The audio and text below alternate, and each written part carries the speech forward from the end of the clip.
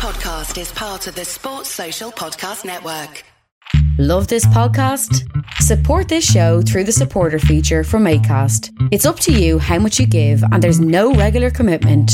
Just hit the link in the show description to support now.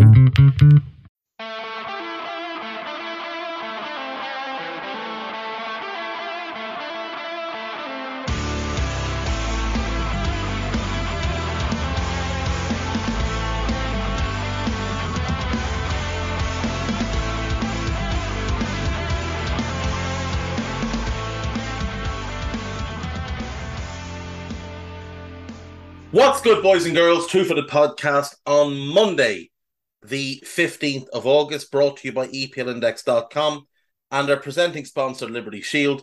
Liberty Shield is a VPN provider. A virtual privacy network allows you to go online, change your location, access things you're geo-blocked from, while also keeping your data safe. For example, UK expats wanting access to BBC iPlayer to watch Match of the Day throughout the season. A Liberty Shield VPN can get you around the block and keep your data safe. So go to libertyshield.com and use the code EPL25. That's EPL25 to get 25% off at checkout. There's a hardware package, a router that you plug into your normal broadband router, and when you connect devices to it, you'll have a completely different VPN depending on the region you set it to. You can still connect to your normal router and have your normal IP address. So, libertyshield.com, use the code EPL25. We're also brought to you by Home of Hopcroft, a giftware and homeware company located in Scotland, but shipping worldwide. Check out homeofhopcroft.co.uk and do check out the EPL Index and Anfield Index shops, which you'll find on Etsy. Use the codes EPL10 or RED10 to get 10% off at checkout. Just a reminder, do check out the other podcasts that we have from EPL Index. There's the EPL Roundtable, hosted by Kevin DeVries.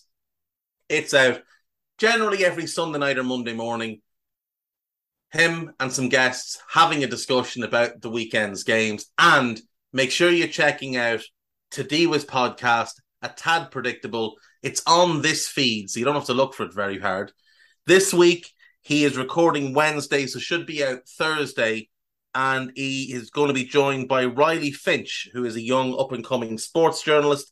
Do check that one out when it appears. But if you want to go back and listen to some old ones, he had Jake Jackman on last week. It's a really good listen. It's a tad predictable. Right, folks. What a weekend in the Premier League. Magnificent. Chaos. Lunacy. Good football, bad football, really bad football. Let's get straight in. Aston Villa 2, Everton 1. I would class this largely as bad football. Now, Danny Ings opens the scoring on 31 minutes. It's a really good finish. It is horrendous defending by Everton. They get done in midfield, simple turnover. John McGinn plays a long ball out to the right. Ollie Watkins runs onto it, yards and yards of space, nobody close to him. He squares the ball into the box. Ings takes a horrific first touch. Like, as bad a first touch as you can imagine. Connor Cody doesn't get anywhere close to him. Abdoulaye Doucouré coming back just needs to clean it all out. Seems scared to give away a penalty. He makes a mess of things. Ings gets the ball under control and rifles a left-footed shot past the keeper from about 15 yards. Really good finish, but the first touch was awful and the defending was catastrophic. On 86 minutes, it's 2-0. Amadou Onana gets caught in the ball. Villa break and Villa punish him. Really good move. Really swift attacking play and a really good counter-attacking goal.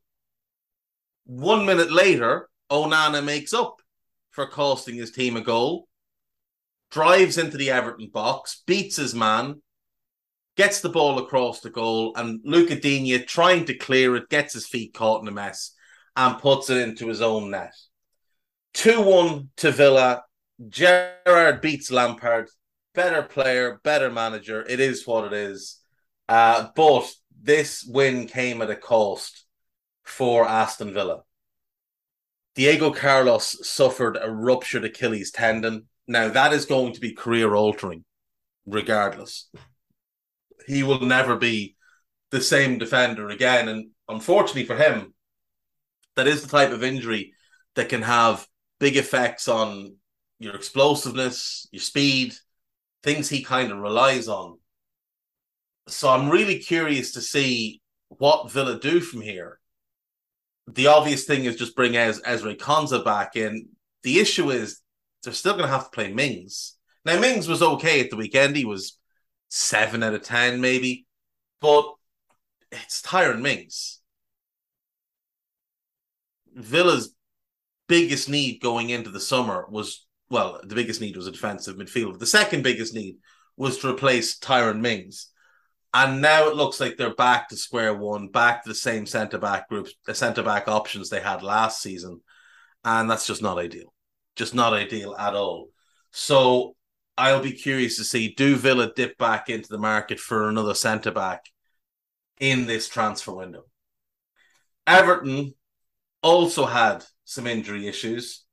Abdoulaye Doucouré went off, and the early suggestion is he could be out for as long as 6 weeks.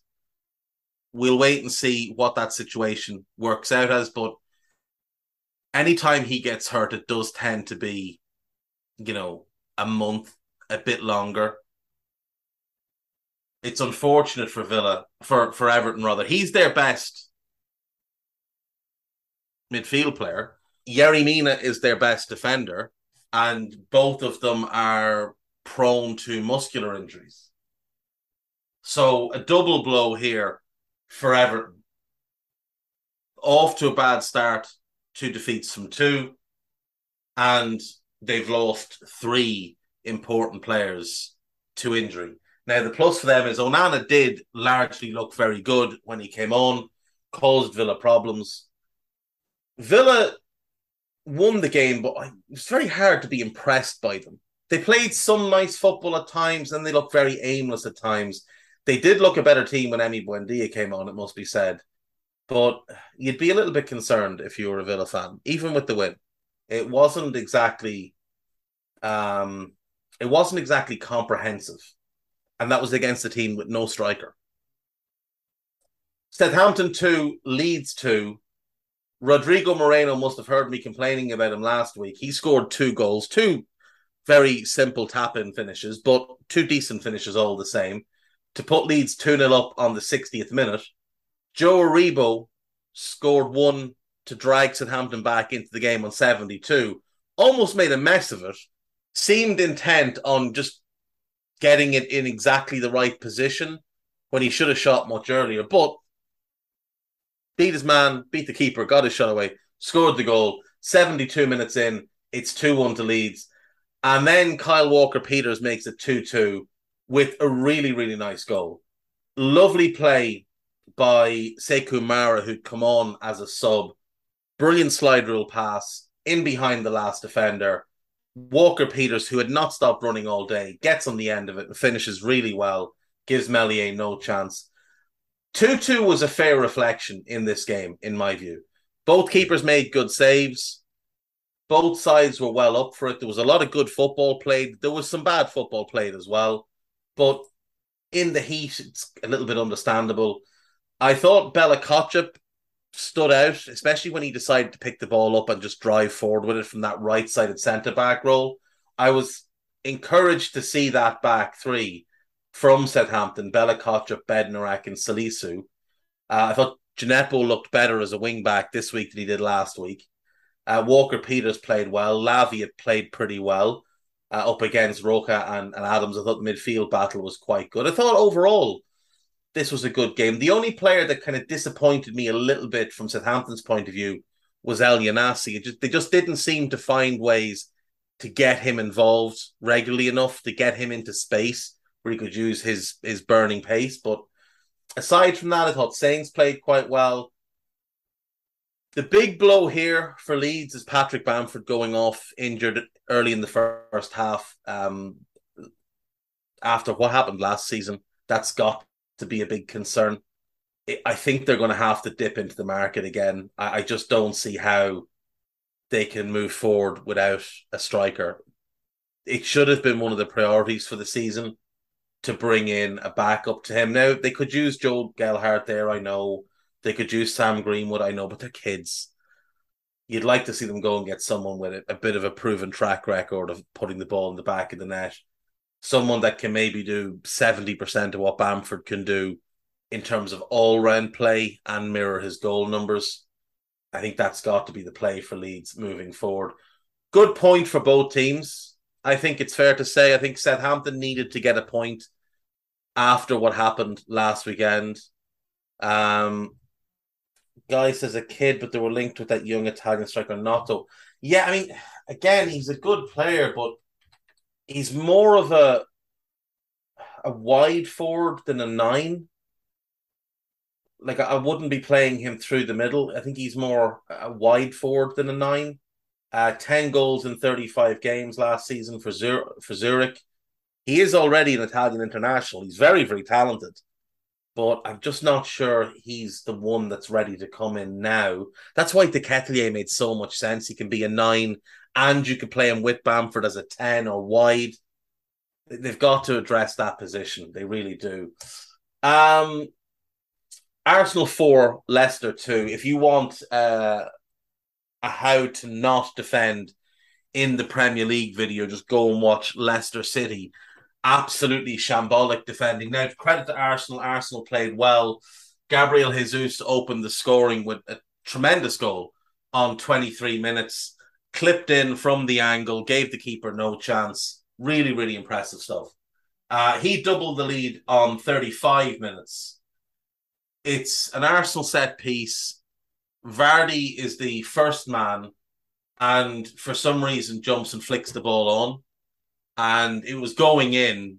Jesus just added the final touch. It would have gone in without his interference. Leicester just always poor at set pieces. I'm not sure why 5'9" Jamie Vardy is the first man, but it is what it is. Leicester fought their way back into the game. 53 minutes in, William Saliba puts through his own net. Ball over the top. Vardy's onto it.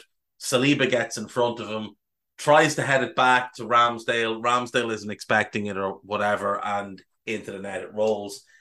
Disappointing, but if Saliba doesn't get a touch to it, Vardy gets round him and scores. Simple as that. Should point out, Leicester had been given a penalty, which was then reversed on review by VAR after Vardy collided with Ramsdale, but Vardy was already going down, and I think the decision to reverse it was the right decision. 2 minutes after the own goal, Granit Xhaka restores the 2-goal lead. This is an abomination from Danny Ward, an absolute catastrophe. Comes out, claims a simple ball, doesn't want to run into his own centre-back, so tries to palm the ball with one hand and just drops it. It hits Gabriel Jesus, who knows very little about it, and rolls across to Granit Xhaka, who taps it home to make it 3-1. Leicester fight back again. James Maddison gets in on the right-hand side and beats Ramsdale through his legs. Poor goalkeeping, but a decent finish. But then Leicester just do Leicester things, and Arsenal go immediately down the other end of the field, and a minute later, it's 4-2. Jesus picks the ball up, beats nobody, passes the ball to Gabriel Martinelli on the edge of the box. Well, 25 yards out. Martinelli takes one touch to get it out of his feet, and then hits a fairly, tame wouldn't be the right word, but it wasn't exactly a rasper. It was a bit of a daisy cutter. And Danny Ward just can't get across to it. It's, again, I think, poor goalkeeping. It's a decent strike, but I think it's fairly poor goalkeeping. It's not like the ball was absolutely arrowed into that bottom corner. Arsenal were the better team. Arsenal absolutely deserved all 3 points, but my God, Leicester don't help themselves. Danny Ward is not good enough to start in the Premier League. A back three of Fofana, Evans, and Amartey is not good enough to start in the Premier League. The rest is fine. Castagne and Justin as wing backs, Tielemans and Ndidi and Dewsbury Hall in the middle, Maddison behind Vardy. It's very, I think I said this last week, it's Simone Inzaghi at Lazio. This is the setup he regularly went with at Lazio, a 3-5-1-1. Try and dominate the middle of the field. But this didn't work at all. In other Arsenal news, Granit Xhaka and Gabriel Jesus have been named as vice captains. There's no leadership in that team at all. I saw Arsenal fans say, "Oh, we could replace Xhaka with a better player," but what about his leadership?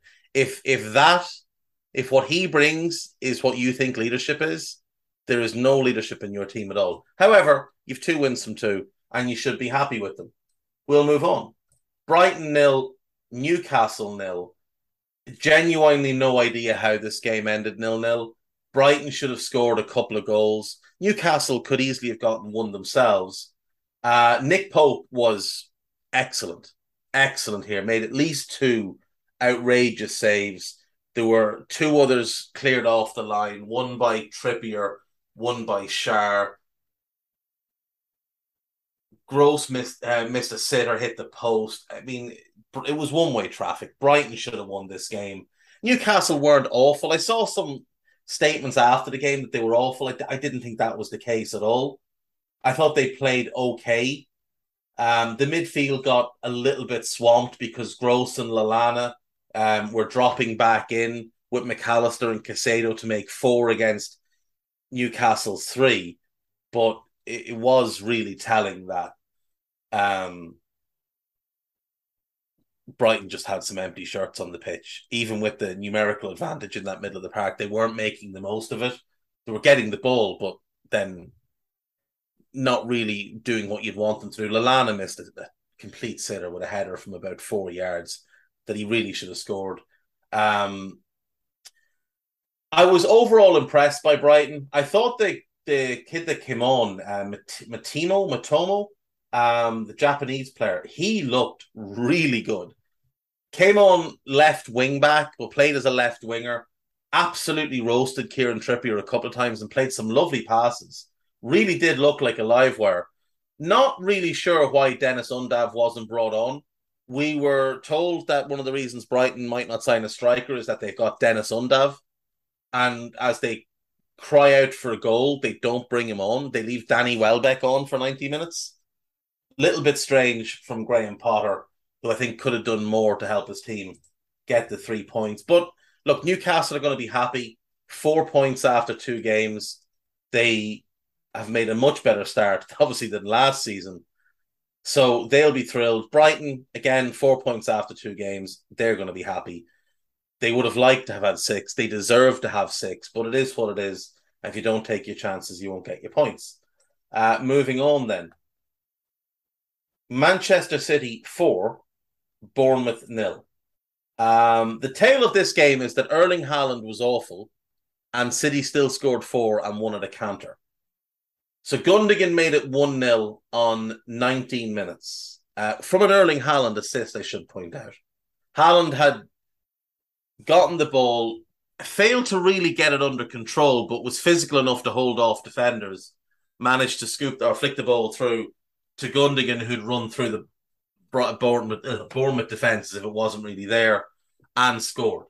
31 minutes, Kevin De Bruyne picks up a pass from Phil Foden, drives at the Bournemouth defence, which again is a little bit all over the place, and finishes with the outside of the right foot into the far corner, giving Mark Travers no real chance. And then on 37 minutes, Phil Foden made it 3. City looked rampant. Haaland looked a little bit lost, but City were rampant. Mahrez and Foden wide, Gundogan and De Bruyne charging forward from midfield, Cancelo and Walker getting forward as well, Rodri holding things together. City looked really good. At halftime, Pep brought on Jack Grealish for Phil Foden. I assume Foden had a knock. And City just became far less of a threat. Now, Grealish was involved in their 4th goal. He overhit a pass to Kinseo, who did well to keep it in play, worked it back, worked it again, and then fired across a low ball that Jefferson Lerma just deflected into his own net, couldn't really do anything about. The second half was a bit boring, but the first half I thought City were scary again. Even with Haaland playing so badly, he completed two passes in his time on the pitch. And City still scored 4 goals and looked like they could have gone up multiple other gears. Pep was able to make all 5 subs, give people runouts, including young Rico Lewis, which was good to see. It remains to be seen if this is the last time we will see Bernardo Silva in a Man City shirt. There's obviously a lot of rumours going around that he could well be going to Barcelona. I think City will be very foolish to sell him. I think he's an outstanding player. But what we know is they have Gundogan, who's a world-class player. Like, let's be fair. He's a world-class player. He was the best player on a title-winning team in the 2021 season. He was robbed of Footballer of the Year. Ruben Diaz getting it over him was farcical. It should have been Gundogan and Harry Kane, I thought, getting the 2 awards. I think instead it was Diaz and De Bruyne, maybe. But either way, Gundogan was their best player that season. And he's proven he's a top player. And when he's scoring goals, it's problematic for the rest of the league, because if he's getting them, everyone else is going to be getting them as well, because he's so smart and he makes everybody better. And when he's in that form, he just elevates City. I think City are actually a better team when he's in the team than Gundogan, when he's in the team than Bernardo, even though I think Bernardo, as an individual player, is a better player than him. But yeah, they can bring Gundogan in, and then they can go and buy. They might buy Matheus Nunes from Sporting in Portugal. If they do that, then they've got double pivot options of Rodri, Gundogan, Calvin Phillips, and Matheus Nunes. That signifies a change for Pep. That signifies a move to a more pace and power-based team when you factor in who they've got up front. And you look at recent signings. Rodri, a big physical presence in midfield. Ruben Diaz, a big physical presence at the back. These aren't players that deal in, the subtle art of football, the way Pep likes his players. These are blood and thunder players. Now, they can play, absolutely. Diaz, a decent pass ball. Rodri's outstanding in the ball. But the physical side of it, these lads thrive. And I do wonder if that's what Pep is looking for, a more physical team for those Champions League games. So maybe that would be where City might be okay letting Bernardo go if they get their price, and then going out and buying someone like Matheus Nunes to bring in more physicality. If they're going to do this, if they get 60, 70 million for Bernardo and they spend 40 on Nunes, they should also probably go and try and find a really pacey winger, like a bit of a field stretcher, what Sane used to be for them. Ideally, someone to play on the right instead of Mahrez, or, as a backup to Mahrez, but who can just give them a different option and a different look. Moving on then. Wolves 0, Fulham 0. Strange game. Bit of a boring game. Best chance of the game was a penalty for Fulham. Mitrovic stepped up and Jose Sa saved it quite comfortably, as 2 penalties given to Fulham in their first 2 weeks in the division, which must be nice. Not every club gets 2 penalties in a full season. There's not a whole lot to say about the game. It wasn't a particularly good game to watch. I thought there were moments where Wolves looked like a real force going forward with Gibbs White, Podence, and Neto. Hwang played up front to the middle. It's not a role that really suits him. I really want to see Neto right, Guedes left, and Morgan Gibbs White as the 10, with Neves and Dendoncker behind, plus that back 4 and Semedo if he comes back in. The problem there is, who's your striker? I mean, Hwang isn't really a 9, and the only other option really at the club is Jimenez, who's injured. Could you play Adama as a 9 and hope for the best? Maybe. I don't know. But yeah, Wolves are a good team and they play really good football. And I really like that left side of Aït-Nouri and Neto. But I'd like to see it be Aït-Nouri and Guedes and then Semedo and Neto on the other side. I think that might be a better balance. Fulham, look, you can't fault the effort. They ran themselves into the ground again. They gave as good as they got. They had more shots on target. And they'll be delighted with 2 points from 2 games, or they should be anyway. We're going to save the next game as a little bit of a treat for the end. So we'll jump straight to Sunday. Nottingham Forest 1, West Ham 0. The City Ground hosting Premier League football for the first time in 23 years. Absolutely bouncing. And I thought this was a really good game. Really even. Now, I will say, I thought West Ham deserved at least a point. They hit the bar twice. Dean Henderson made a handful of really good saves. Declan Rice missed a penalty. They had a goal disallowed. I will say I agreed with the decision to disallow the goal. I'm not sure if Dale Johnson's done his thread on Twitter yet on the VAR decisions. But for me, Antonio runs at Mangala and blocks him off from challenging Declan Rice. I think he's trying to get round Antonio and Antonio steps into him. That's my interpretation of it. I understand West Ham fans don't agree, but for me, I agreed with the goal being disallowed. Shortly after the goal was disallowed, Taiwo Awoniyi opens the scoring for Forest, opens his account for Forest. Forest's first goal in the Premier League since Chris Bart Williams scored in a final day victory 23 and a half years ago. It's the scruffiest goal you'll ever see. It literally bobbles off his shin. He doesn't really know much about it. It finds its way into the net. He won't care. He shouldn't care. It's a great moment for him. It's a great moment for those Forest fans. It was good to see the manager make the decision to start more of his summer signings. Henderson started in goal, obviously, like he did last week. Worrell, Niakhaté, and McKenna were the back three. A little bit of a concern. Niakhaté went off with a knock, so just keep an eye on that. Nico Williams played very well at right wing back, had a goal line clearance as well that should be mentioned. He played Mangala and Lewis O'Brien in midfield. I thought that was good. Played Toffolo at left back. I thought he looked much more comfortable this week than he did last week. And then Lingard behind Brennan Johnson and Awoniyi. Off the bench, he brought Steve Cook, Sam Surridge, and Cafu. Over the weekend, what we saw was Nottingham Forest announce not one, not two, but 3 new signings. And I have to say, I love all 3 of them for different reasons. So the first one is Emmanuel Dennis.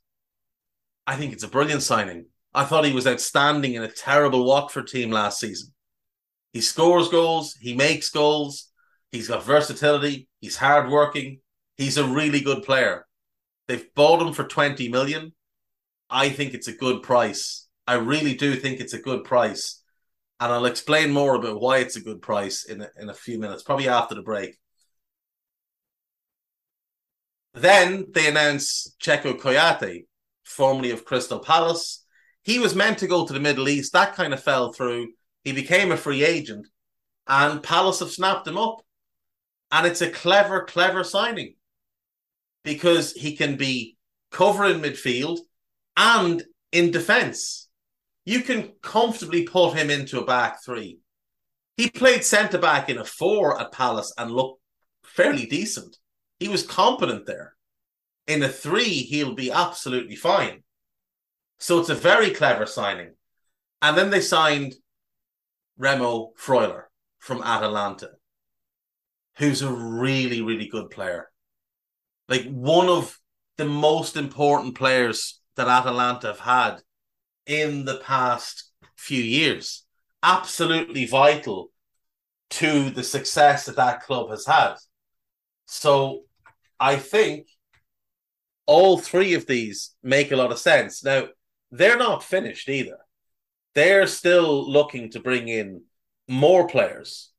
One of the names mentioned is Neal Maupay. Suggestions that deal could get done for around 15 million.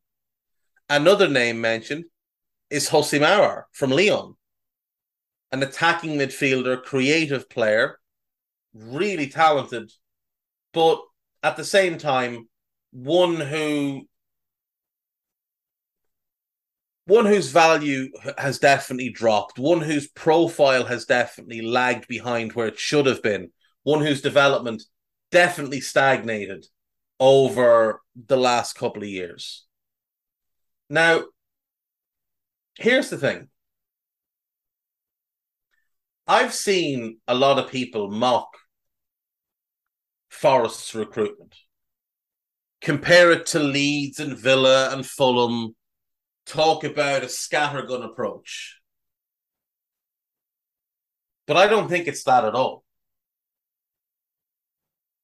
Look at their midfield options. So I put together a thread on social media last night. I'm going to read it out to you just because it'll save you going and looking at it. This was after Freuler had been announced. So Freuler, Mangala, O'Brien, Yates, and Kouyate, Forest have really good midfield options now. People might scoff, but their recruitment has been really pointed and really clever. The reason they're signing so many players is because they have to. 17 players left the club during the summer, including 6 starters, 5 of whom they'd had on loan last season. So if you don't believe me on the 17, let me just read out the names to you, because it's a little bit eye-opening how many players have left the club. Rezart Rama, Jaden Richardson, Gaetong Bong, Baba Fernandez, Tobias Figueiredo, Lewis Graben, Carl Jenkinson, Marcelo Saravia, Bryce Samba, Nicholas Ionu, Xande Silva, Nuno da Costa, and Joe Lolly. Oh, Joe Lolly left the club. I missed that. I missed Joe Lolly leaving the club. That's actually more than 70. That plus the loan players. Spence, Garner, Max Lowe, Keenan Davis, and Zinkernagel. All 5 of whom were starters, as was Bryce Samba. Now, the rest of them are largely squad players. But they're still squad players. They're still important. Some of them were under 23 players that left as well. In total, Forest last season had... where am I? Excuse me, this is terrible radio. Forest last season had 6 players in on loan. Osei Tutu didn't make the grade and went back to Arsenal in the January. Okay, so there was 5 of them left at the end of the season, and those 5 went back to their clubs. 10, 15, 20. 22 players in total who were under contract. Now, that does include some under 23 players, but all told, it was 15 quote-unquote first-team players that left the club. So they needed to go about their business like this. They also loaned out a ton of players. Bunch of younger first-team players and kind of back end of the bench players and squad players and whatever. 11 players out on loan, all told. They needed to go out and recruit heavily. Had to. So let's go back to front and look at the recruitment. So last season, they had Bryce Samba and Ethan Horvath. They were the 2 goalkeepers. Bryce Samba is not very good. I don't know much about Horvath. What I do know is that Wayne Hennessy is a better backup goalkeeper in the Premier League than Ethan Horvath because he's been doing it for years. Dean Henderson is an enormous upgrade on Bryce Samba. So they've upgraded both their goalkeeping spots, and they've made no real long-term commitment here. I think Hennessy's a 2-year deal. He won't be on big wages. Henderson's alone. If they go down, fine. He goes back to Manchester United. They're not saddled under his contract. They haven't spent any real money here, but they've brought in money from the sale of Bryce Samba. So they've upgraded their goalkeeping situation and made a profit. In defence, they bring in Niakate, 10 million-ish, not on huge wages, noted as a leader at Mainz, a high character individual, very talented footballer, better than Steve Cook significantly. So they bring him in. So they've upgraded their back three. That pushes Cook into a backup role where he's better than who was there last year.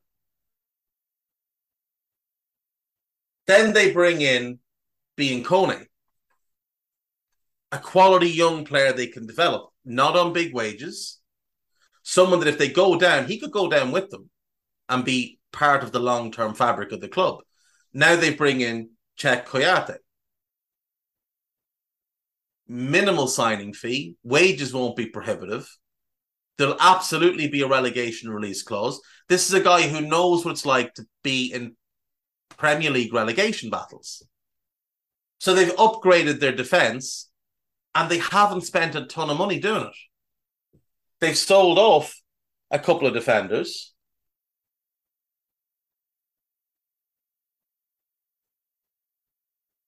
They've released a few others. All things considered, they've upgraded the defence and not spent huge money and not committed big wages anywhere. But again, you look at that midfield then next. Upgrades across the board. Freuler, Mangala, O'Brien, they're all upgrades. They're all better than James Garner is at this point. None of the contracts are big. Freuler's will be the biggest. He will easily be sold if they go down. Easily. You'll get your money back on him. Mangala will be on manageable wages. He won't have huge expectations of being too good to play in the Championship unless he really kicks on this season and sort of elevates his game to a new level. But they've upgraded the midfield. They've spent a bit of money. They've spent a bit of money here. Probably, I think it was 10 on Freuler, 12-ish on Mangala, and I think about 7 on O'Brien, so about 30 million for massive upgrades in midfield. And the contracts won't be enormous. Like I said, Freuler's will be the biggest. And he's probably only on about, I don't know, 80 grand a week. He won't be on ridiculous money. So it's an improvement. And again, you're not spending massive money. Now we go to the wing backs. Max Lowe was a good player, but he was injured a lot last season. And Colback had to play there.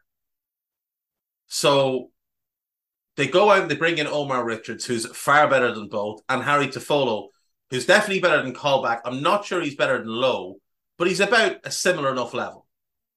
Now, Richards is injured, so they may well have to go and try and find someone to come in short-term on a loan or whatever. But they haven't spent big money there. I think it's, again, 5 million on Toffolo and 7 or 8 million on Omar Richards. So not massive spending, but improving a position and ensuring quality depth. Right wing back, they lose Jed Spence. I think they overpaid for Nico Williams. He's not as good as Spence, but he's a good player. He is a good player. He has plenty of potential. He will learn a lot under Steve Cooper, and he's really well suited as a wing back. So while it is a big expense, remember the wages won't be huge. He's probably only on 40 grand. Now, only on 40 grand. But he's probably on about 40 grand a week. It's not prohibitive. And remember as well, Forest have been smart here. Forest will have relegation release clauses and relegation wage clauses in all of these contracts. So each of these players, if Forest go down, will have agreed to lower their wages. And there will be set clauses in those contracts for those players to leave at certain prices. But again, with Nico Williams, like with Omar Richards, like with Mangala, and I think even with Niakate, I think if they went down, they could bring all of them with them. They could go down, lose Freuler, Henderson, and Jesse Lingard, and maybe Emmanuel Dennis, and then still look to bounce straight back up. They still have a really strong squad. They bring in Lingard to replace Zinckernagel. Now, I'm not a fan. Everybody knows I'm not a fan, but he's a good fit. He's a good fit. He presses well. He links the midfield and attack. He's great in transition, and he can score you goals. Big contracts, 150 grand a week or something in that kind of region. They'll have given him a sizable enough signing bonus, but it's a 1-year contract. There's no risk involved for Forest. If they go down, fine, he's off the books. Now, if they bring in Hossi Mauer as depth for him, then they've got two options, both of whom looking to get themselves back into the international picture, both of whom will be driven, both of whom will be motivated to put forward their best performances. So Auer makes sense for them, makes a ton of sense for them, along with Lingard. And they're very different players, so you can play them in different games. You can play in a game where you need more creativity, where you're going to have more of the ball, you play Auer. In a game where you're going to be sitting back, trying to counterattack, then you play Lingard. I think it's a really clever way to do things. And up front, I love the additions. Awoniyi showed how good he is last season in the Bundesliga. And I think they paid a fair price for him.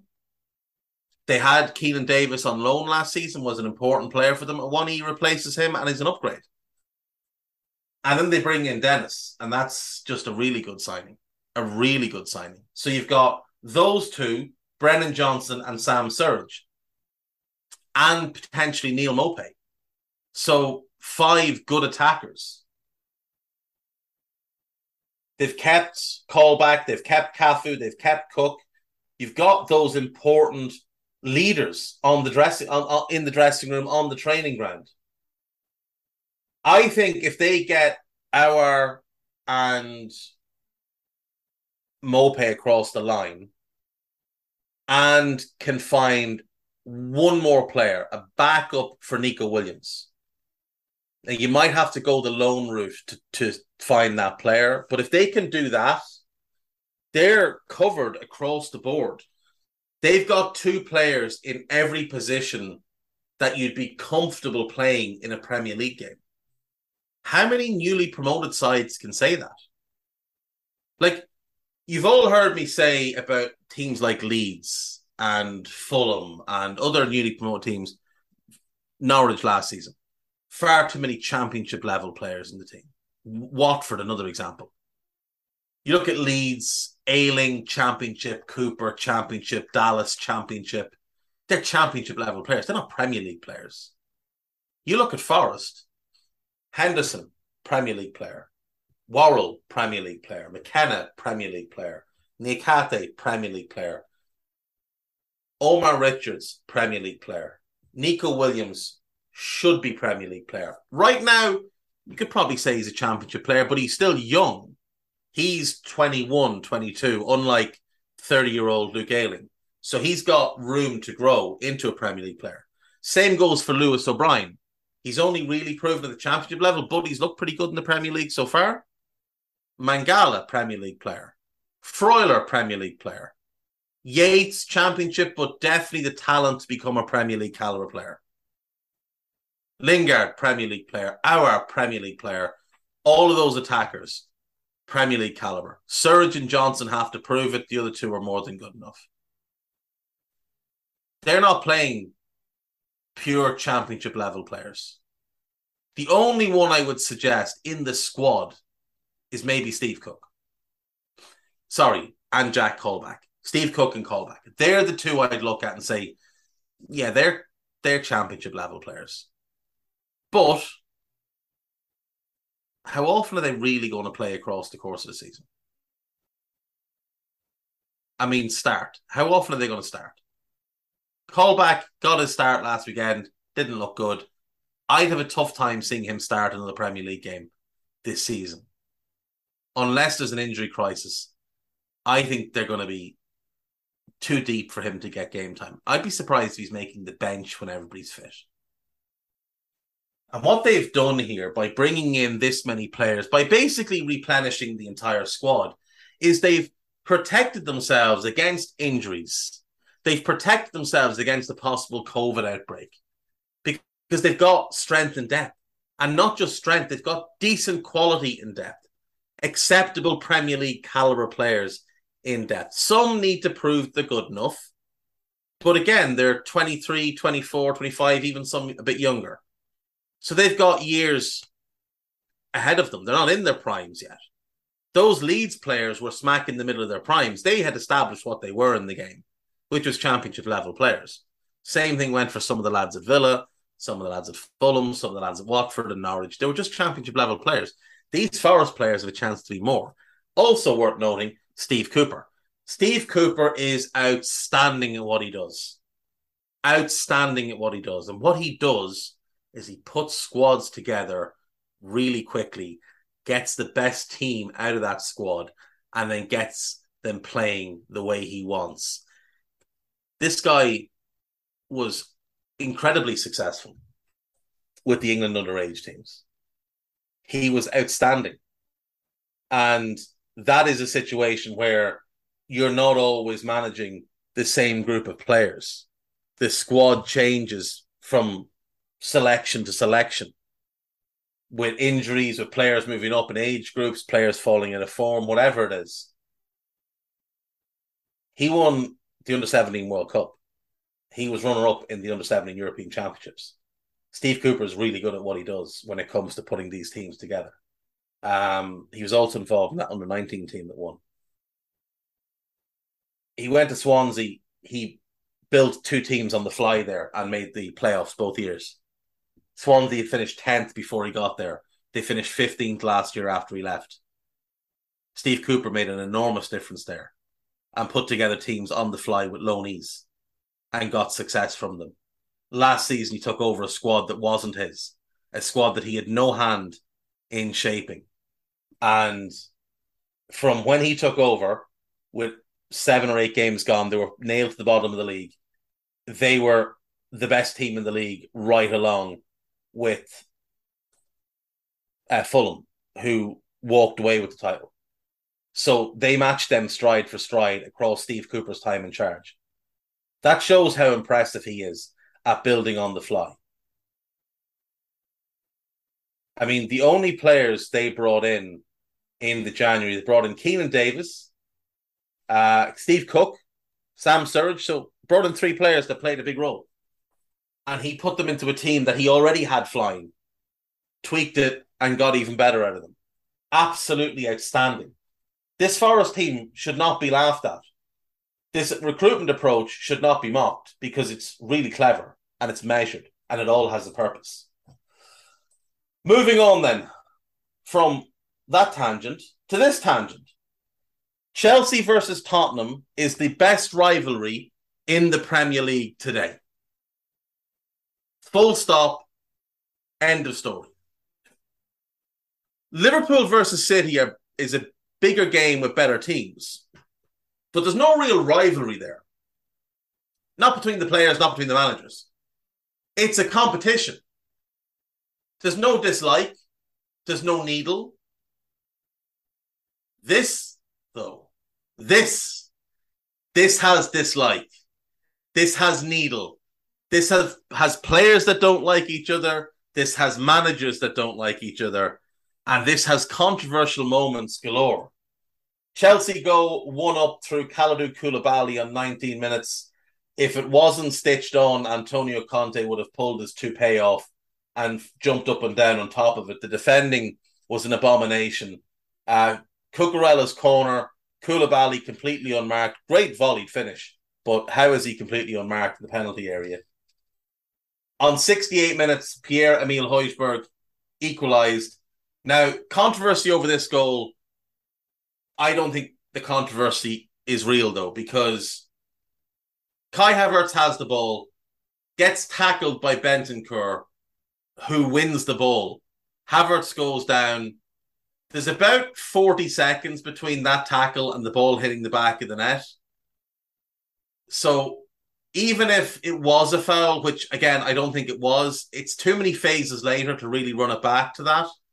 Now, there is then the question of Richarlison, who is standing in an offside position as Højbjerg strikes the ball, but doesn't appear to be interfering with play. So I think this goal is perfectly fine. I don't think it should have been ruled out. Reece James makes it 2-1 on 77. Great work from Raheem Sterling. Sets up James. He just puts his foot through it. And Hugo Lloris does a really kind thing and just gets out of the way, which is really nice to see. Just jumps out of the way for no reason. Not like he's the goalkeeper or anything like that. Chelsea deserved to win this game. Chelsea were the better team on the day. But in the 96th minute, Kroos comes in. Harry Kane gets ahead to it. It hits Reece James and it goes into the back of the net. And it is 2-2, and that is game over. Now, there was controversy surrounding this goal as well because of an incident with Christian Romero and Marc Cucurella where Romero grabs him by the hair and holds him to the ground, which is obviously not within the rules of the game, but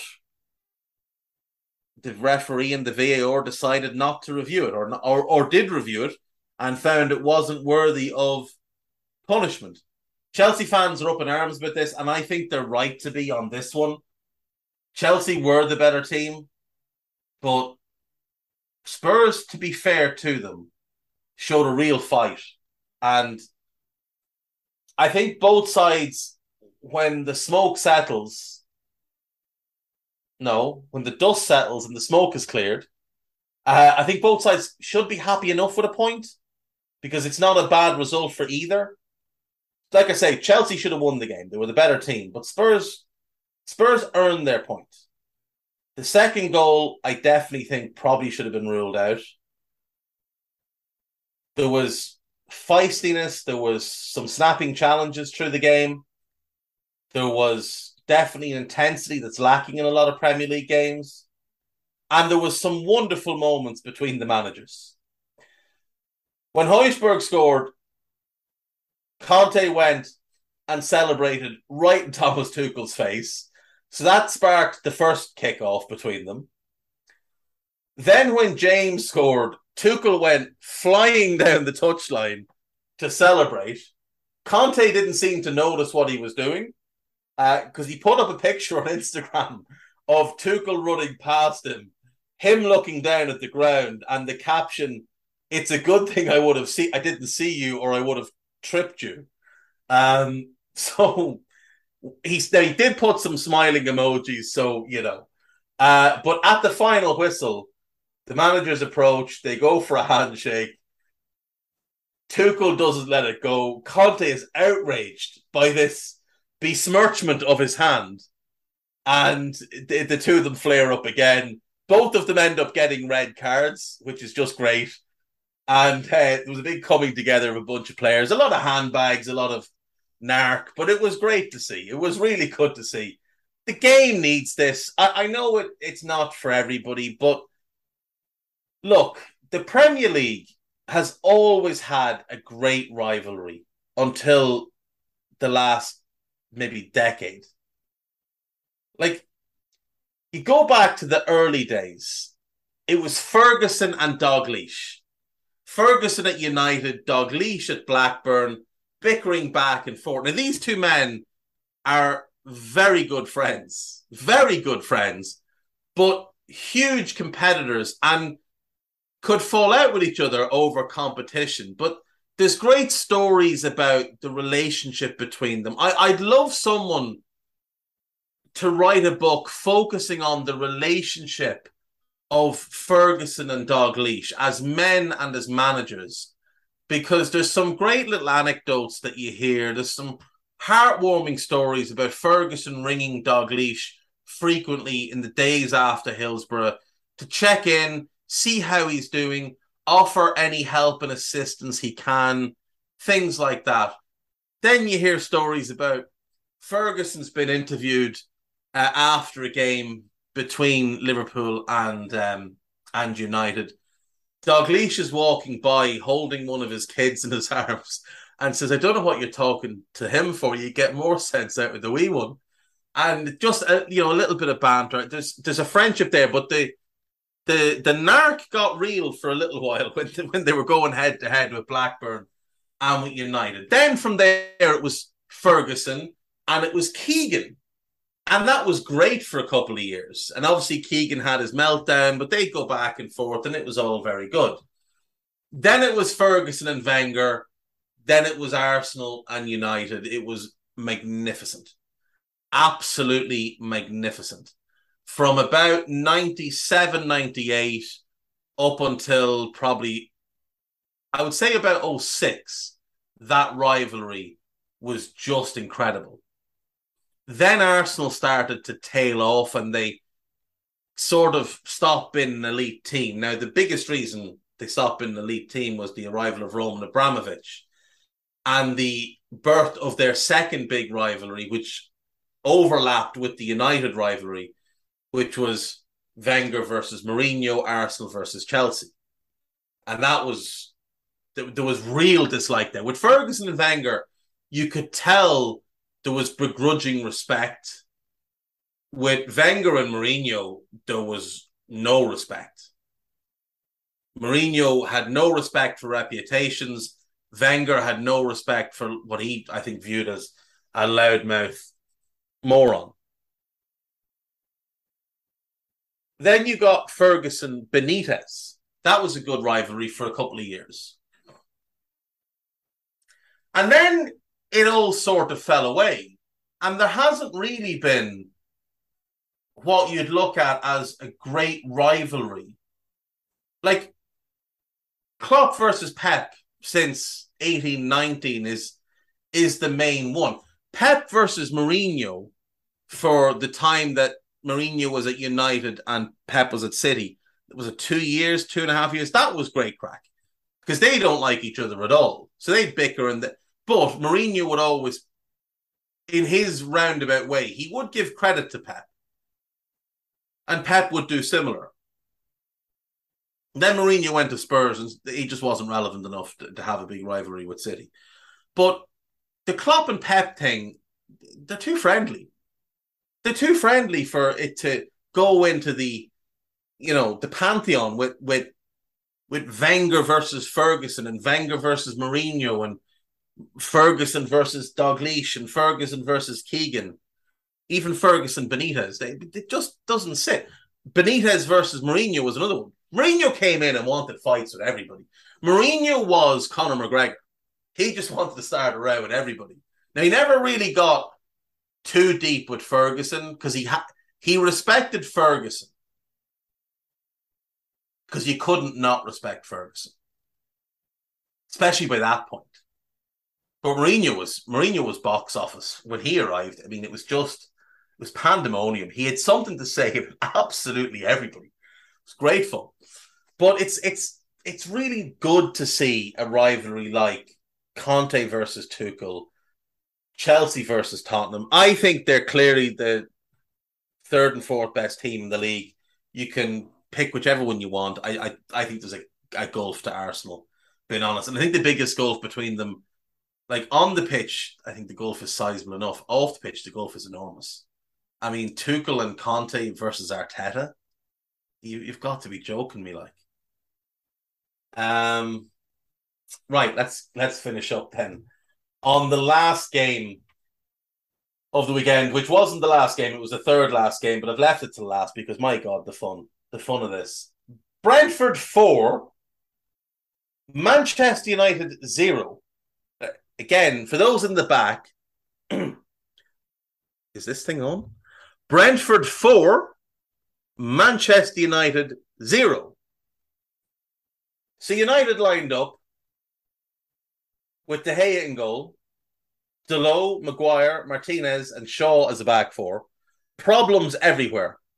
Eriksen and Fred as a double pivot. More problems. Sancho, Fernandes, and Rashford behind the striker. You'd look at that, you think, that's not bad, but there's nothing behind them to support that. And then Cristiano Ronaldo started up front. And for 9 minutes, it didn't look too bad. And then it all came crashing down. Josh Da Silva hit a very meek shot from the edge of the box. And God only knows how David De Gea managed to allow that through his hands. But through his hands it went, and it was 1-0. 8 minutes later, De Gea, under instruction from his manager, by the way, plays a short pass to Christian Eriksen without checking to see if Eriksen's under pressure. Eriksen was under pressure, got pressed. Brentford took the ball off him, and Matthias Jensen made it 2-0. 12 minutes later, corner into the box. Ivan Toney runs to the back post. Free header, heads it across the area. And Ben Mee, who's falling over, manages to put it in the back of the net. And then 5 minutes after that, United, who've just decided to throw caution to the wind, committed a bunch of men forward. Ivan Toney's all alone on the left wing. Ball's played to him. He plays an outstanding first-time ball to Bryan Mbeumo, who runs clean through, one-on-one with De Gea, and finishes, and it's 4-0. 4-0. So, at halftime, you're looking at this and you're thinking, this United team are a catastrophe. He needs to make changes, and he does. However, the changes don't change anything. He brings on Varane for Martinez, leaves Maguire on the pitch, who's absolutely rancid at this point. He brings off Luke Shaw, who's defending poorly, brings on Tyrell Malacia, who can't defend at all, and then he brings off Fred and replaces him with Scott McTominay. Now, McTominay played against Brighton and stank not just Old Trafford, not just Manchester, not just the northeast of England. He stank the entire north of England out of it. If you went past, and I'm talking how Southerners see the north. So if you went past Watford Gap last weekend and got a waft, that was Scott McTominay's performance. You didn't even need to be in Birmingham. You got that anywhere north of Watford Gap. They were stinking the place out. It was ridiculous. I won't even say what I was going to say. Awful, awful. So he brings on McTominay, partners McTominay with Eriksen, as if that's going to fix things. So now instead of Fred being a one-man midfield, Scott McTominay is the one-man midfield. And can someone please sit Scott McTominay down? Tell him he didn't get the part in Full Metal Jacket and do something about that Barnett, because it's awful. Anyway, things don't get any better for United from there. Now, they do have a couple of half chances. Cristiano misses a couple of headers. There's a couple of shots blocked. But Brentford had completely taken their foot off the gas. Brentford were managing the game against Manchester United. Brentford hadn't beaten United in the league since the 1930s, largely because they hadn't been in the same division as United since the 1930s. Brentford were seeing out the game against United from half-time. But the difference in this game was the attitude of the players. 93 minutes into this game, Brentford players were still swarming United in midfield, pressing the centre-backs, chasing down long balls, getting back in numbers. They were doing all the right fundamental things, and United did none of them. Not in the first minute, nor the 94th minute. Brentford ran, I believe, 13 kilometres more than Manchester United as a combined unit. So, in response, Ten Hag brought United in yesterday on what was meant to be their day off and made them run 13 kilometres. Now, I don't know that he made them all run 13 individual kilometres. My assumption is he made them run 1.5 2 kilometres each or something, just as a punishment. But United were a disgrace. Front to back, back to front, left to right, disgrace. Subs, no better. Poor Donny van de Beek. He came on, he didn't know what he was meant to be doing, couldn't get involved in the game, and just looked so dejected walking off at half-time. Absolutely dejected. Guy made a great point before we came on air. Just imagine being Raphael Varane, if you will. Okay? So you're Raphael Varane. You're a French international footballer.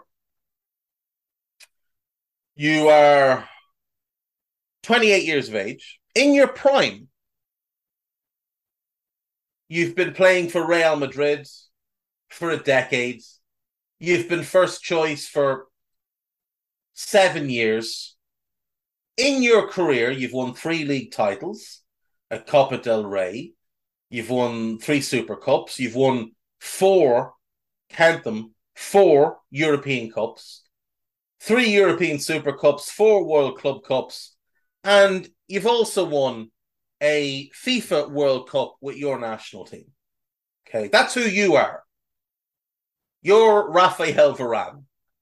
86 caps. It was probably about 79 at the time.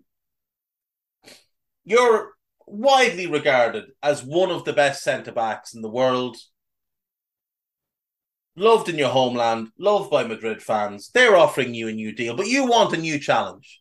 You've decided 10 years at Real, that's enough. I'm going to go somewhere else and I'm going to try something new. And you pick Manchester United, one of the biggest clubs in the world. Because if you're leaving Real, you can only really go to Bayern Munich or Manchester United, or anything else is perceived as a step down in terms of the scope and the scale of the club. You can't go to Barca for obvious reasons. So you've got 2 options, really. You could go to Milan or Juve or Liverpool, or even Man City because of the money, Chelsea because of the money. But in terms of big clubs, it's Bayern, United, and then with a little drop down, it's Milan. The 2 Milan clubs, to be fair, Juve or Liverpool. That's kind of it. That's your pool. So you pick United. And 12 months after you sign, you're playing for your 3rd manager in a year. I tell a lie. Michael Carrick oversaw a game. So 4th manager in a year. I did see a stat that Jadon Sancho has played under more managers for United than he scored goals. 4 versus 3. So for Varane, you're 3 real managers, but the 4th manager to take a game. You're playing Brentford away. You hadn't heard of Brentford before you joined Manchester United. And you're sitting on the bench. Now, are you sitting on the bench because 2 other world-class centre-backs have kept you out of the team? No. No, you're not. You're sitting on the bench because Harry Maguire, who's as mobile as a fridge and about the same size as, one of those big American ones, is playing out of position, I might add, as the right-sided centre-back. And a midget is playing as the left-side centre-back. A gentleman who is 5'9" in his boots and has no pace to make up for it. This is what the new manager has decided. This new manager, who wants to play a high line and play out from the back, things that you, Raphael Varane, excel at. And this man wants to play a fridge and wee man as his centre-backs. Dr. Evil's best bud is playing instead of you. Harry Maguire, buildings move quicker than him, is playing instead of you. He brings you on at halftime and he plays you out of position because he won't move Maguire from the right-sided spot where Maguire can't play at all. Maguire is a left-sided centre-back. He has always been a left-sided centre-back. That is why Manchester United bought him, because they needed a left-sided centre-back. but he's not a centre-back at all. He is £80 million worth of crap stuffed into a £30 million bag. That's what Harry Maguire is. Now, I've seen some people suggest United need to drop David De Gea. I agree. They do need to drop David De Gea. For who? Tom Heaton? Tom Heaton has played 23 minutes of senior football since January of 2020. So is that who you're bringing in goal? Because the other guy who could have replaced him, you sent him out on loan to Forest, and by the way, he was man of the match the weekend. David De Gea was one of, if not the best goalkeepers in the world up until just before the World Cup in 2018. Now, my good friend Mo Chatra made this point to me. He had been playing for a move for years. He wanted to join Real Madrid. There was the whole fax machine fiasco, but he still wanted that move. He wanted out of United. And then Real decided that their top target was Thibaut Courtois in the summer of 2018. And De Gea went to the World Cup and was awful. Absolutely awful. And then he came back to United. He was awful in 18-19. He was awful in 19-20. He was poor in 2021 and got dropped for Henderson. Then Henderson was meant to be the number one in 21-22. He got COVID.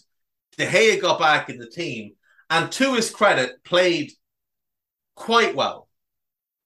He was good. He wasn't great. He wasn't the Superman he'd been in years previous, but he was good behind a shambolic defence. Because he had pressure on him, because he had something to play for.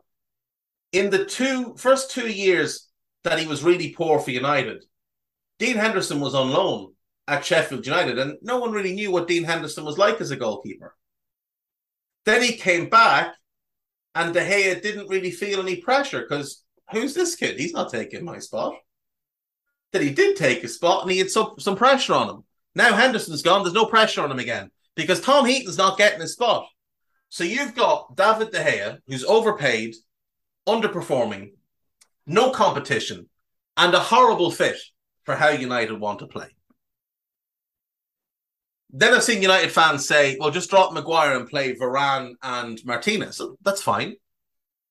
You certainly gain pace, you gain mobility, you gain more of an ability to play the high line, although you can't play a high line with De Gea because he doesn't leave a 6-yard box. So you could play a high line, but you're leaving an enormous gap in behind it, which is going to get exploited because Varane can't run like he used to, and Martinez can't really run at all. And when he does, they're really short steps. His legs and Jordan Pickford's arms, they came from the same cadaver. That's a fact. You didn't know that, but that's a fact. United are in big trouble. They're in big, big trouble. They have nothing to really cling to at the minute as a positive. The Cristiano situation is a circus. Bruno Fernandes doesn't appear to want to be there. Rashford looks like he wants out. Sancho just hasn't performed since you bought him. You've got no midfield. Eriksen's an awful fit in midfield. He has to play as a 10 or a left winger. If you do that, you can't play Bruno or you can't play Rashford. None of your defenders sit well together at all. You don't have a pairing. Your left backs are a shambles. Your right backs are bigger shambles. Your goalkeeper doesn't fit with any of it. Oh, and you've got no number 9. So what I would say is that United need to rebuild, but they've spent £1 billion to put this squad together. Now, United fans are obviously very quick to blame the Glazers, but just let me point out a couple of things. The Glazers didn't put together a centre-back partnership of Harry Maguire and Lisandro Martinez. They footed the bill for it to the cost of some 140 million or something like that, but they didn't decide that that was an acceptable pairing in the Premier League. The Glazers didn't pick Christian Eriksen to play in central midfield. They footed the bill to sign him. They didn't pick him to play in central midfield. Not with Fred, not with McTominay. So, yes, the Glazers are bad owners, and yes, there's a lot the Glazers have to answer for. But the current mess, the on-the-field mess, that's on Ten Hag as much as anybody, because he put that team out there. And the same United fans who were adamant in pre-season that they were back. They beat Liverpool, they're back. What have you got to say now? What do you have to say now? Oh, it's the Glazers' fault. Well, was it the Glazers' fault when they were good in the pre-season? Or just now when it's bad? Because it can't be one or the other.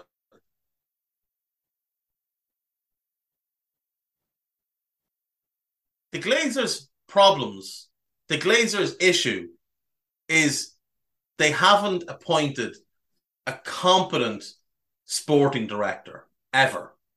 When Ferguson left, they wanted to originally. When they came in, they wanted to. Ferguson put the block on it. Then Ferguson helped appoint Moyes. Moyes didn't want a sporting director, so that put the block on that. Then they got Van Gaal. Van Gaal wanted full control.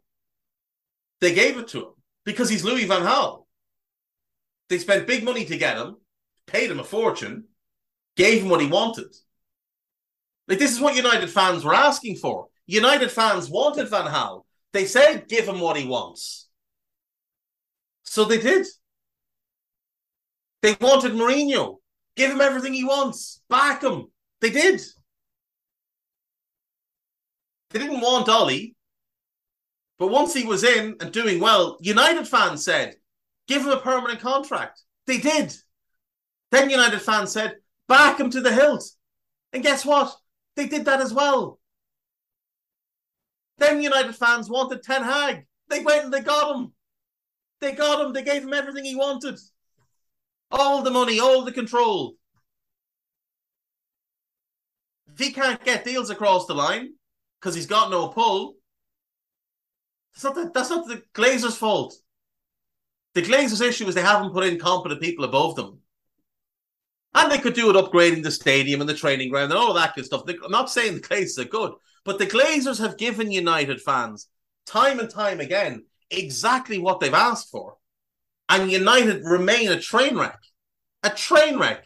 They finished twice since Ferguson retired. In neither season were they anywhere close to challenging for the title. United have not come close to the title since.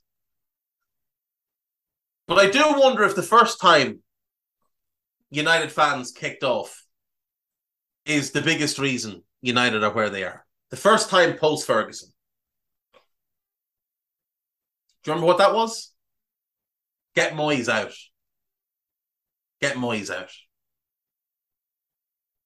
Well, Moyes has gone on to do a really good job at West Ham. Moyes proved at Everton he's a good manager. Moyes took over a mess. Ferguson was holding that thing together with chewing gum. And once he was gone, it all fell apart. The squad was old. The squad lacked talent. It lacked young players. It lacked real desire anymore because they'd all won it all. It was different playing for Ferguson.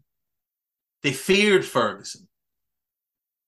There was a respect for Ferguson that no matter what he'd done in the game, Moyes was never going to have. You had players like Rio Ferdinand who've been pretty open about the fact that they didn't respect him. And they looked at him coming from Everton and thought, well, you can't tell us anything. The entitled dressing room developed at United late on in Ferguson's reign, when people like Ferdinand were the senior voices in it. Him and Evra. Neville was gone. Keane was gone. The real strong Ferguson loyalists were gone. The dressing room had gone awry. And Moyes inherited that dressing room. And United's dressing room to this day remains toxic.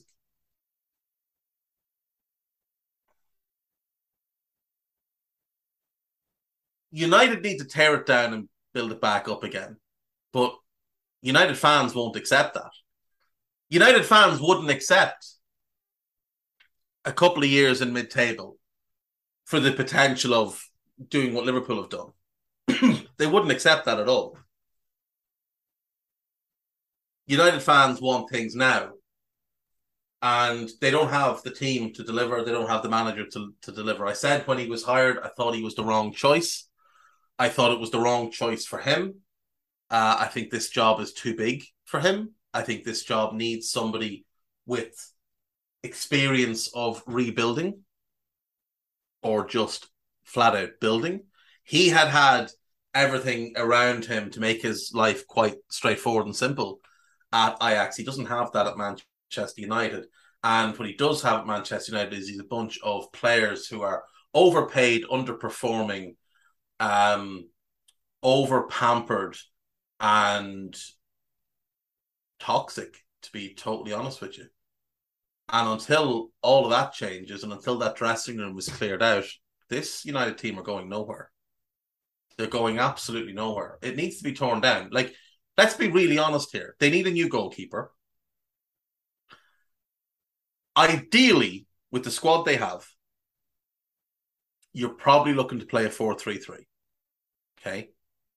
So what have you got in 4-3-3 that you would say is absolutely, without question, good enough to play for Manchester United?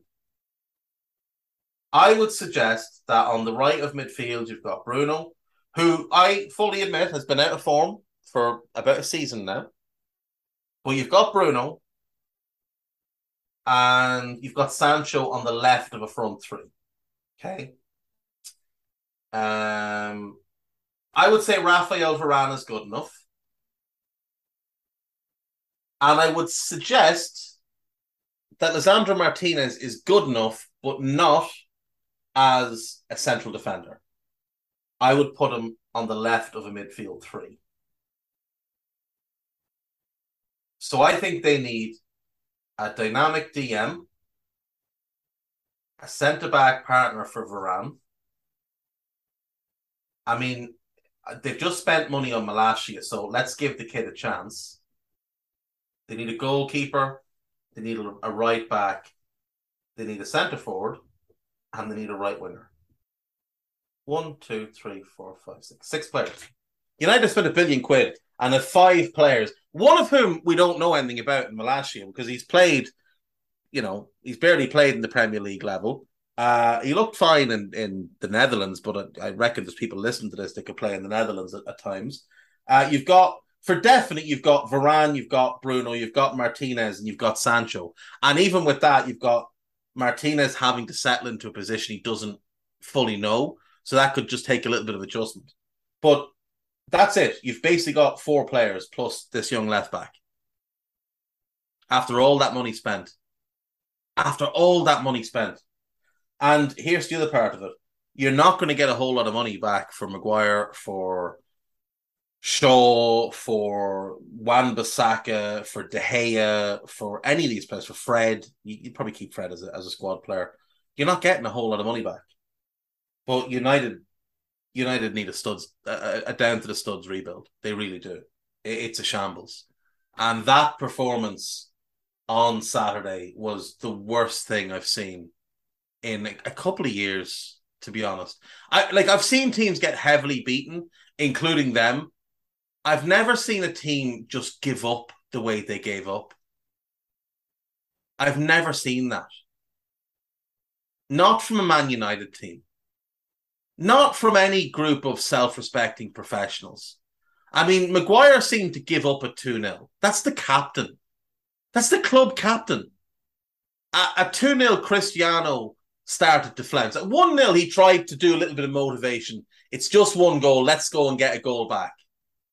At 2-0, he started to flounce. At 3-0, the arms were up in the air, the hands were on the hips. The lip was out. It was just tantrums. And at 4-0, he's just stopped playing.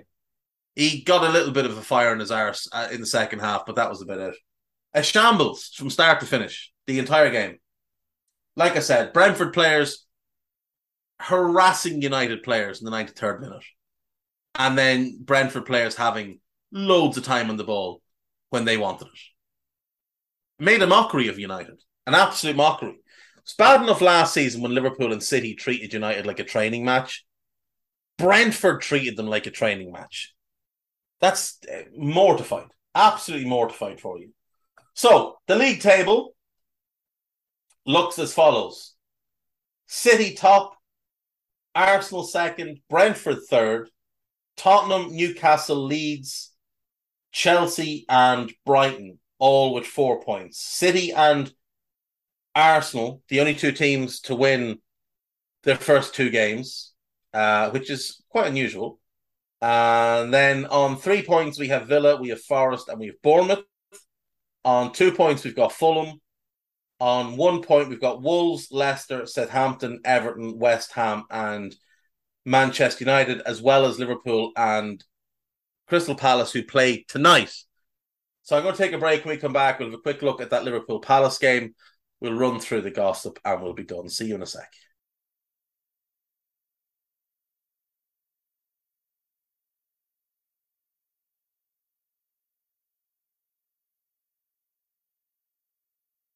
Right, welcome back. So Liverpool versus Crystal Palace tonight. The Reds will be without a number of players, Thiago Alcantara being the most important, but also Joel Matip, Diogo Jota. I believe Costa Simicas is going to miss out. Kevin Kelleher misses out. Liverpool are in a bit of a rough way at the moment with injuries. Palace will be hoping to see a massive improvement from their performance last weekend against Arsenal. If Palace can get a win or a draw, that will leave Everton, West Ham, and Manchester United as the only teams with 0 points after 2 games, which we would call the David Moyes treble. Anyway, Liverpool should win this game. I've done a talk about how nervous I am for this game over on the Daily Red, so you can listen to that. But I am nervous. I really am. It's bizarre. I can't remember being this nervous for a home game. Genuinely. Let's move on. Thomas Tuchel is to face an FA inquiry over his referee comments at the end of the game. Listen, he said both goals should have been disallowed, and he criticised the referee. He was right to criticise the referee, but I don't think the man needs any further punishment for it. Some good other pieces here on the BBC website about yesterday's game between Chelsea and Spurs. So do check those out, including one called Fight, Character and Depth, How Conte Has Changed Spurs. Brilliant news if you're an Everton fan. You might be about to get 45 or to 50 million for what's at best a £20 million footballer. Chelsea bid 40 million for Anthony Gordon yesterday and apparently are going back for more.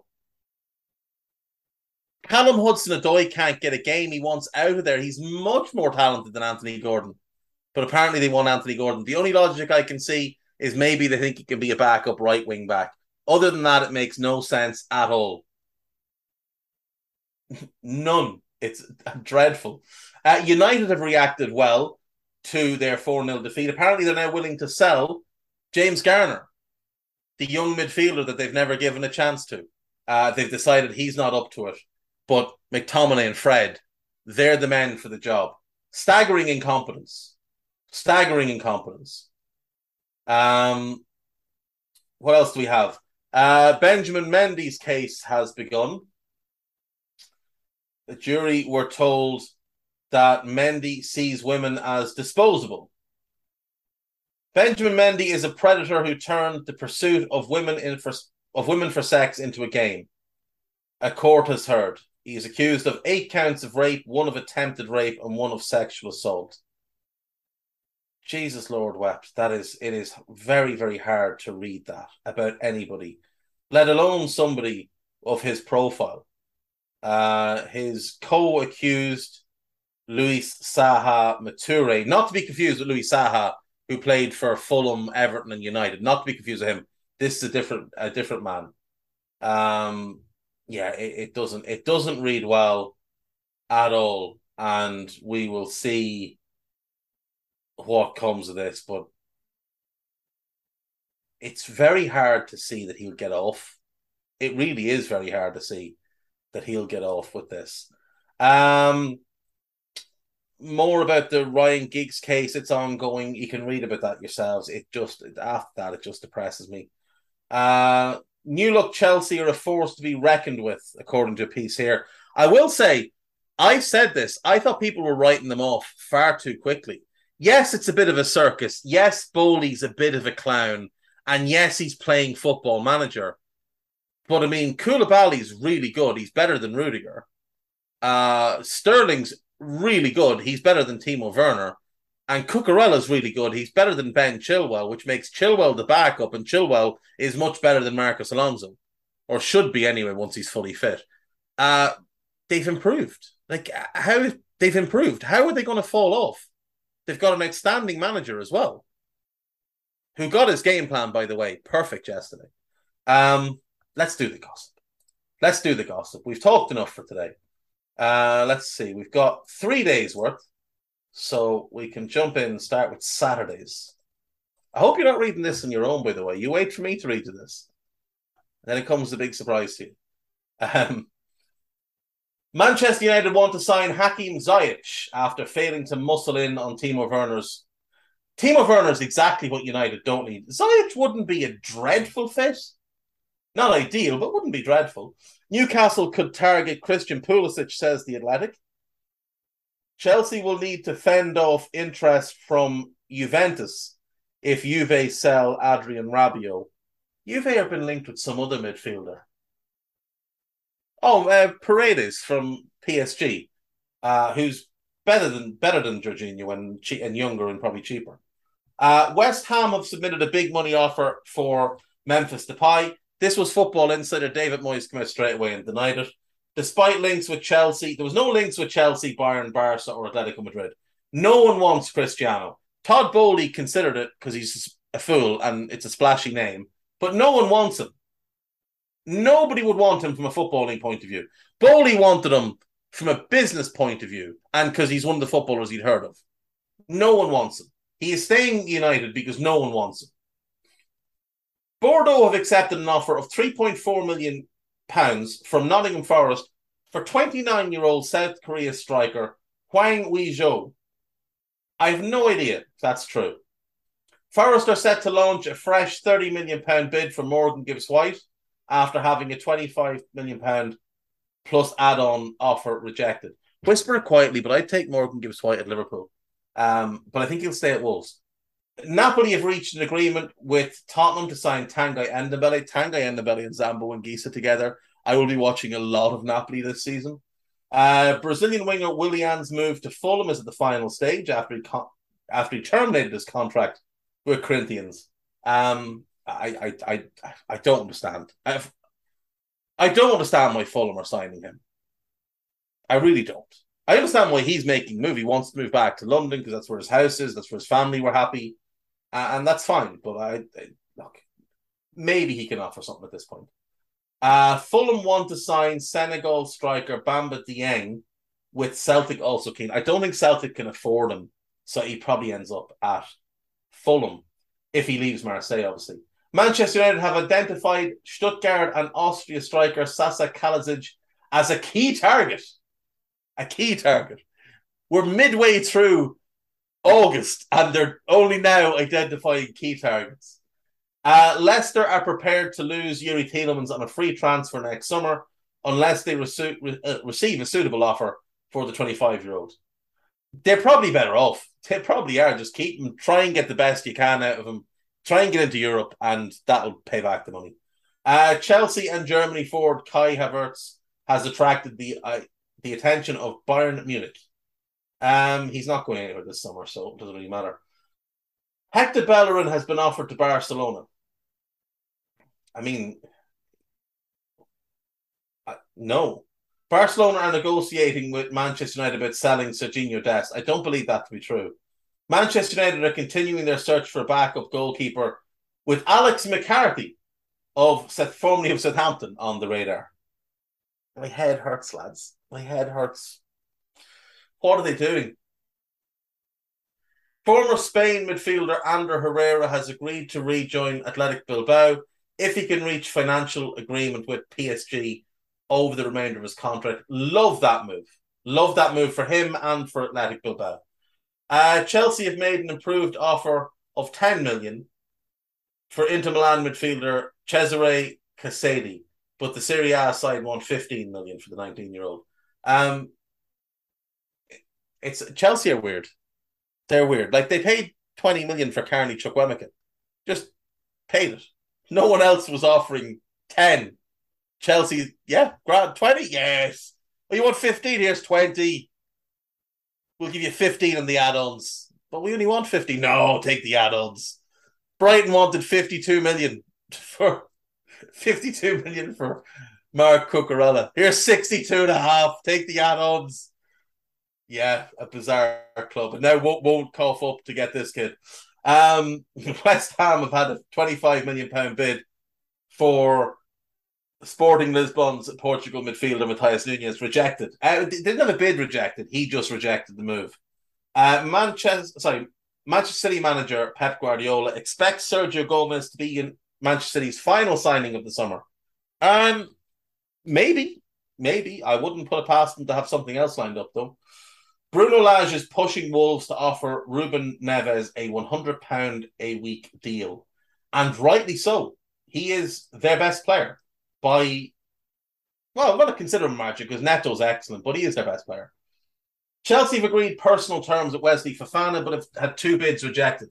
Leicester need to ring the Premier League and say, hello, our player has been tapped up. The newspapers know about it. You need to know about it. Netherlands midfielder Frankie de Jong and Gabon striker Pierre-Emerick Aubameyang could also be on their way to Stamford Bridge. Chelsea would be de Jong's preferred destination, apparently. According to the Metro, though, the Metro, well known for its reliability, de Jong has told his Barcelona teammates he's now likely to sign for Manchester United. If he watched... See, here's how I know this is nonsense. The tagline is Metro Transfer News Reporter. They don't even name the person that's written this drivel. Source, trust me, bro. God. Manchester United have held talks with Atletico Madrid over a possible £30 million move for Alvaro Morata. Oh, God, lads, what are you doing? Manchester United have reiterated to Paris Saint-Germain that Marcus Rashford is not for sale. However, Paris Saint-Germain are to offer Rashford a long-term deal to partner Kylian Mbappe. Newcastle have made Conor Gallagher the number 1 target in the final weeks. Conor Gallagher would be a really nice fit next to Guimaraes and Joelinton with Willock. That kind of 4-man group, that's not bad at all. Giovanni Lo Celso has made a season-long loan move back to Villarreal. Manchester City manager Pep Guardiola does like Kieran Tierney, but we've known that for years. Newcastle are in talks with Benfica in a bid to reach agreement over £35 million Portuguese striker Gonçalo Ramos, who's a good player. Ndombele to Napoli, Forest and Mopai. Destiny Udogie was left out of the Udinese squad at the weekend as he gets ready for a medical at Spurs. Brighton and Ecuador midfielder Moses Caicedo has caught the eye of Arsenal. He ran the show against United last weekend, so he'll definitely have caught their eye, considering they tried to buy him a couple of years ago and he turned them down. Crystal Palace are interested in Bristol City and Ghana striker Antoine Semenyo. I don't know much about him. They wouldn't be without another option in attack. It would probably help. Young player. What's he done with himself? 8 goals in 31 championship games last season. Not bad. It's not bad. 25 goals in 146 games for Bristol, and loans at Bath in the National League South, Newport in League 2 and Sunderland in League 1. To be fair to the kid, he's been playing senior football since he was 17. So, he'll be hardened by that. But I don't know how good he is, honestly. Right, last day's worth of gossip. Pierre-Emerick Aubameyang wants to fight for his place at Barcelona. That's fine. Barcelona want to fee him about 23 million. 23 million for Aubameyang. They got him on a free. Oh, That club is not. It's not a serious club. Just walk away, Chelsea. Just walk away. Barcelona manager Xavi has asked the club to re-sign Lionel Messi. They can't even register the players they've got. More about Moises Caicedo. Apparently, West Ham also like him, along with Arsenal and United. Cristiano Ronaldo was offered to both Milan clubs, and they both turned him down because no one wants him. United have denied speculation his contract will be terminated. I'd be really interested to see who'd sign him if his contract was terminated. I'd be really interested to see. Nottingham Forest have submitted a £17 million bid for Djibril Sow. I doubt that one. I really doubt that one. I think the Josimar one might be real, but I really doubt that the Djibril Sow stuff is real. Leicester City are willing to let Arsenal and Belgian midfielder Yuri Tielemans leave for free. Everton are keen on Armando Broja. They asked for him in the Gordon deal. Like, if you're Everton, right, and you've got Anthony Gordon, who at most is worth 20 million, and some very silly man comes knocking on the door and says, we'll give you 40 million. If he'll give you 40, he'll probably give you a bit more. So why not say to him, look, we want players. Give us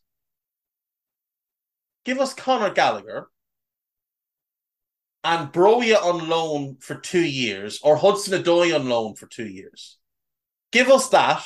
Broja would make more sense because they need a backup striker behind Calvert-Lewin, and I think those two could actually play together in the right shape. But just be bold about it. Give us Gallagher or give us Hudson-Odoi and give us 2 years alone for Broja and 10 million. Be cheeky about it. Why not? You've got more money than sense. Southampton and Scotland forward Che Adams is high on Everton's list of potential signings. This is what they'll do. They'll sell Gordon and they'll spend the money on him. And he's a good player. I like him, but come on now. Everton value Anthony Gordon at 50 million. If this is Ben Jacobs, this is spoofing. Yes, this is spoofing. Utter spoofing. Blackburn head the chase to sign Sepp Vandenberg. I do believe that one to be true. West Ham have submitted an £8.5 million bid for Spezia and Poland defender Jakub Kiwior. AC Milan also interested in the player. He's very, very promising. He looked really good last season in the bits that I now, again, minimal bits, but decent player. 22 years of age, tough, strong, senior international. Yeah, that's one that makes sense. Nice have inquired about Emerson Palmieri from Chelsea. I'd imagine the answer was yes, please take him away. Brighton are in talks to sign Purvis Estupiñán. I like him. It's a shame he never got his chance at Watford. Everton could sign Villarreal's Senegalese midfielder Nicholas Jackson by activating a £27 million release clause. So he's quite highly regarded. He's an attacking midfielder, but he barely played last season. I don't know if he was injured. He barely played last season. Bournemouth are interested in signing Ghana centre-back Abdul Mumin from Guimaraes. Yeah, look, sign all the players you can because you're going to need them. Look, I've gone really long today, so I'm not going to talk about anything else. I did want to touch on the Souness thing, but I'll talk about that tomorrow. So I'll see you then. I'll see you tomorrow. Make sure you listen to the EPL Roundtable. Make sure you listen to A Tad Predictable. And I'll see you tomorrow. Bye-bye.